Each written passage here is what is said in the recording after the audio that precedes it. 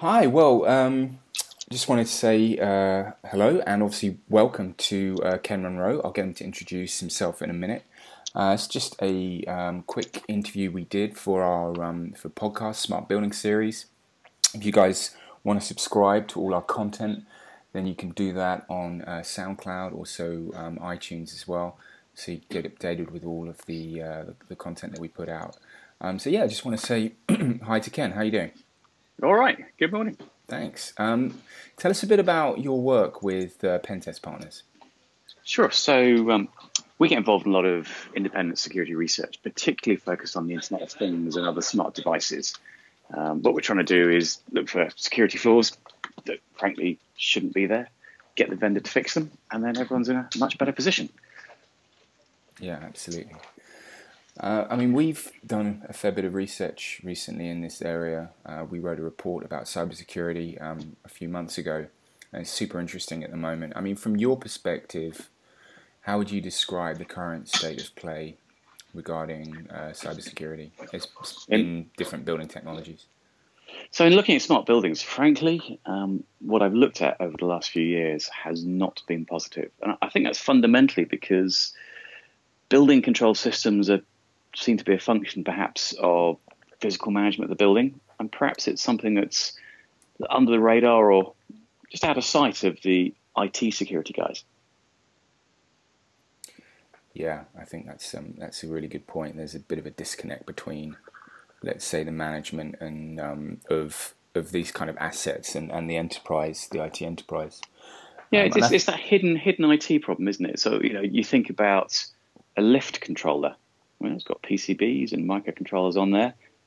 Is it IT? Or what about your gate lines? The smart gate line tech. Is that IT or is that physical security? And that's what we often find is smart tech that's just falls down between the gaps between physical security and IT security. Mm. And indeed, the IT department might not even know anything about it.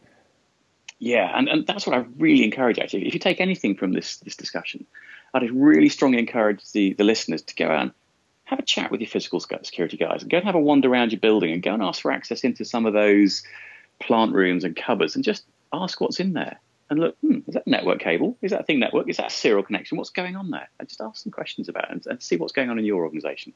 Yeah, that's a great point. I know that someone we spoke to a while back was talking about, one of the first steps they do with building owners is just a complete, you know, listing of everything that you have, right? Because you can't, you can't properly secure everything if you don't know what assets you have in your building. That's the basics. And let me give you a great example of why that's so important. So I'm looking at the security for a particular building management system at the moment.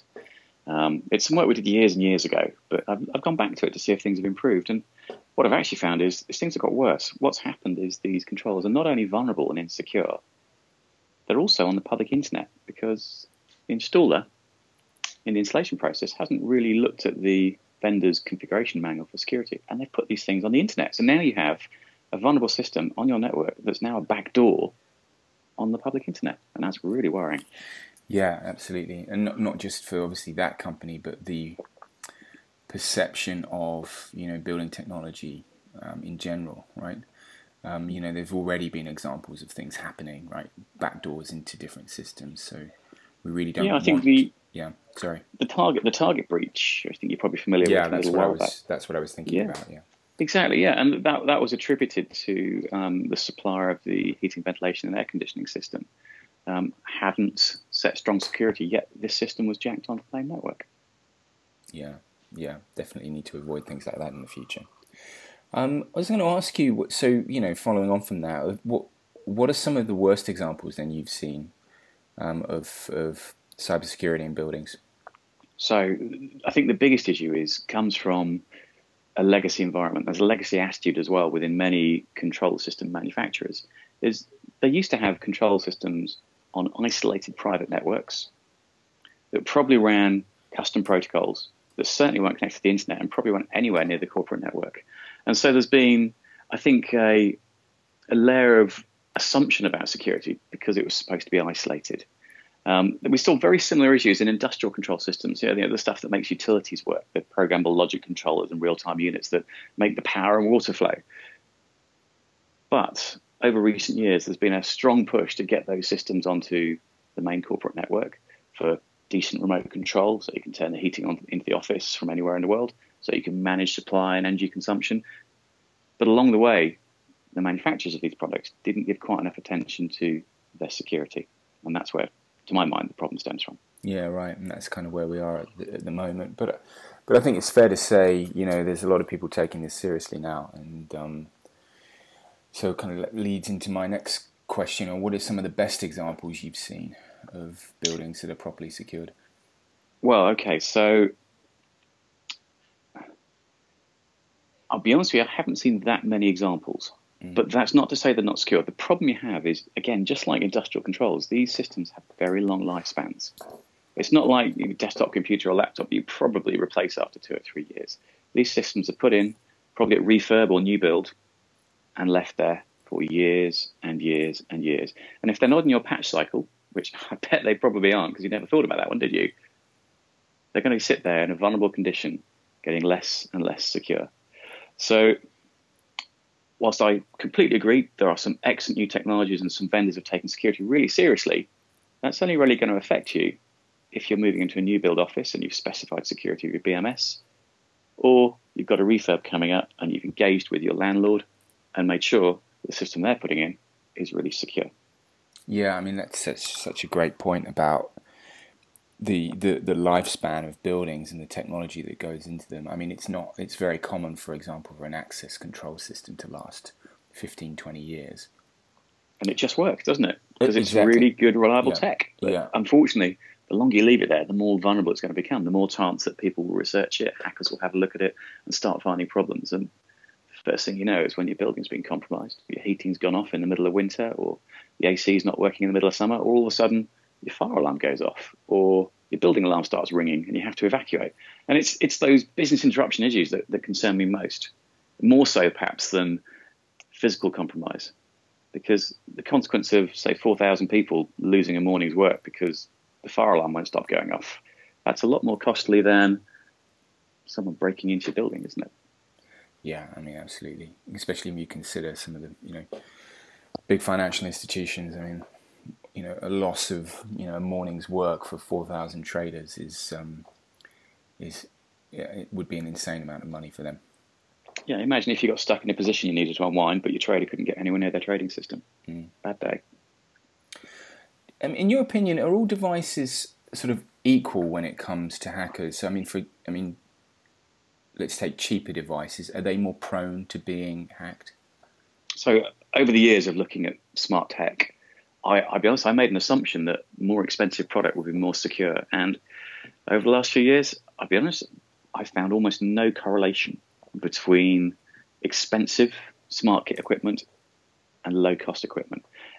I found the most expensive, fantastically secure equipment, and I found the most insecure, cheap rip-off brands. But I've also found the reverse. I found aftermarket clones that were more secure than the product they actually cloned. So it's very difficult to say whether you buy a corporate-grade enterprise kit, it's going to be secure, because I've found the opposite in many cases. So don't assume just because there's a big price tag, it's going to be safe. Yeah, I mean, that's insane, isn't it? I mean, so in terms of, let's say, a building owner or someone putting in technology, what advice would you give them if they were going to evaluate different bits of kit, different bits of hardware? Okay, so the first thing you've got to ask is you've got to start asking some really quite probing questions. Now, I bet you've probably already got some audit standards. Maybe you've been through something at ISO 27001. So you've probably already got some questions you can push off to the supplier and say, look, tell me about your security. Now, hopefully they'll come straight back to you with a multi-page document saying, this is how we do security. And that's great because you can sit there, you can read it, you can analyze and go, do you know what, actually, yeah, you do pretty well. Where I find problems start, and you can usually start, your hackles should be up, your spidey senses should be on. If the supplier then stalls for any reason, they should have that security documentation ready to go off the shelf with every salesperson, with every installer they have. They should have it there ready. If there's any moment of hesitation about that, I'd get really concerned. Yeah, good point. So kind of flipping it then, what advice would you give to manufacturers of connected building devices, what do you think that they could be not just doing better, but perhaps educating the market, for example? I'd say the number one for a manufacturer is have someone in your business that owns the security lifecycle of your product range. Someone who is responsible for it, someone who reports potentially to board level, who owns security. Because if you don't, security product line is going to fall between gaps, and it'll fall between goodwill and someone trying a good job and someone forgetting and pushing a product to market fast. Someone must own it. They must understand security, which means they've got to understand the security of the network layer. They've got to understand transport encryption. They've got to understand the web application layer for the embedded web servers. They've got to understand hardware and firmware security too. They've got to be able to bring in expert resources where they need it to validate the security of their technology. And they need to make sure they can bring in consultants to help them write secure components. Someone's got to own security in the manufacturer. Yeah, absolutely. What about advice to installers of this kind of equipment? What have you seen? I mean, obviously we mentioned the Target hack earlier on there, and that was, as you said, was attributed to somebody not installing this equipment properly. What can they do better? So I would say installers, frankly, you're on the front line with all this, because you're the guys who are taking the manufacturer's kit and making sure it gets installed and configured in a safe manner that's safe to connect to a client network. So before you get anywhere near the client environment, sit down and talk to the IT security guys in your customer. Talk to them about what you're going to do. Talk to them about what they'd expect you to do in terms of security, and then demonstrate a plan that shows you can set the product up securely. I would consult with your manufacturer, ask them for security standards, things they'd expect. This is what the steps I have to go through with your controllers to make them secure. And if they don't provide that, you might even want to think about changing manufacturers, because the problem's going to happen is it's going to be an installer on the line if there's a breach and it's attributed back to a failed or insecure install. So I would make very sure you've got a strong insurance policy to cover that eventuality, because data breaches are very, very expensive. And if the finger's pointed at you, you need to be ready for it. Yeah, right. I mean, liability must be a key issue here. You don't want to be caught in a situation where perhaps you've enabled something that was actually not out of your control in some respects. Yeah, I think if reasonably it turned out to be a manufacturer fault, and actually the product you installed and set up, you did it according to good practice and you followed the guides, and the manufacturer made a boo-boo, that's another matter. If the customer then compromised or changed something you installed, that's another matter. But by and large, the security issues we see tend to come down to installer problems. So make sure you're fully familiar with your vendor's security config. Make sure you know how to set it up safely. Skills are an issue here. And I mean, we wrote in our report from the research that we looked at that there could potentially be a big skill shortage, especially in Europe, for good people who really understand cybersecurity. And unfortunately, I think a lot of the sort of manufacturers of building controls, installers, it's not a particularly sexy area of technology. They could be quite low in the food chain when it comes to getting the best skilled people here. So there's a skills shortage across the whole field. It's very difficult to get really good skilled people.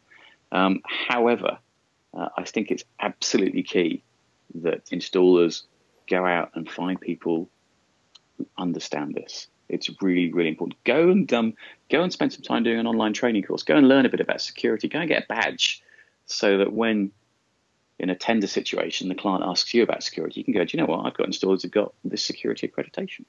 And all of a sudden, you're the one at the top of the pile, because you're the guys who are taking security most seriously. You're the ones who win the bid. I think you'd be surprised. Organizations are increasingly paying attention to the security of their supply chain, of their embedded systems, of their control systems. So if you're the supplier that goes, yeah, we've got security now because I've trained up my engineers, they understand it, they've got a certification. One you might want to pursue. It's a great step in. It's not a particularly advanced security accreditation, but I'd really recommend Cybersecurity Essentials and Cybersecurity Essentials Plus. It's a great way to get you started. Maybe you haven't got the ability to do ISO 27001 yet, which is frankly the gold standard. But go and get Cybersecurity Essentials as a little starter. It's a good way of demonstrating you've taken the basics seriously. Okay, I'll put a link to that in the description for this. Other question for you then: what advice would you give to building owners, people who are have some responsibility for a commercial building, and they're looking at this. They want to make their building smart, but they have some concerns about connecting things and doing it in a secure manner.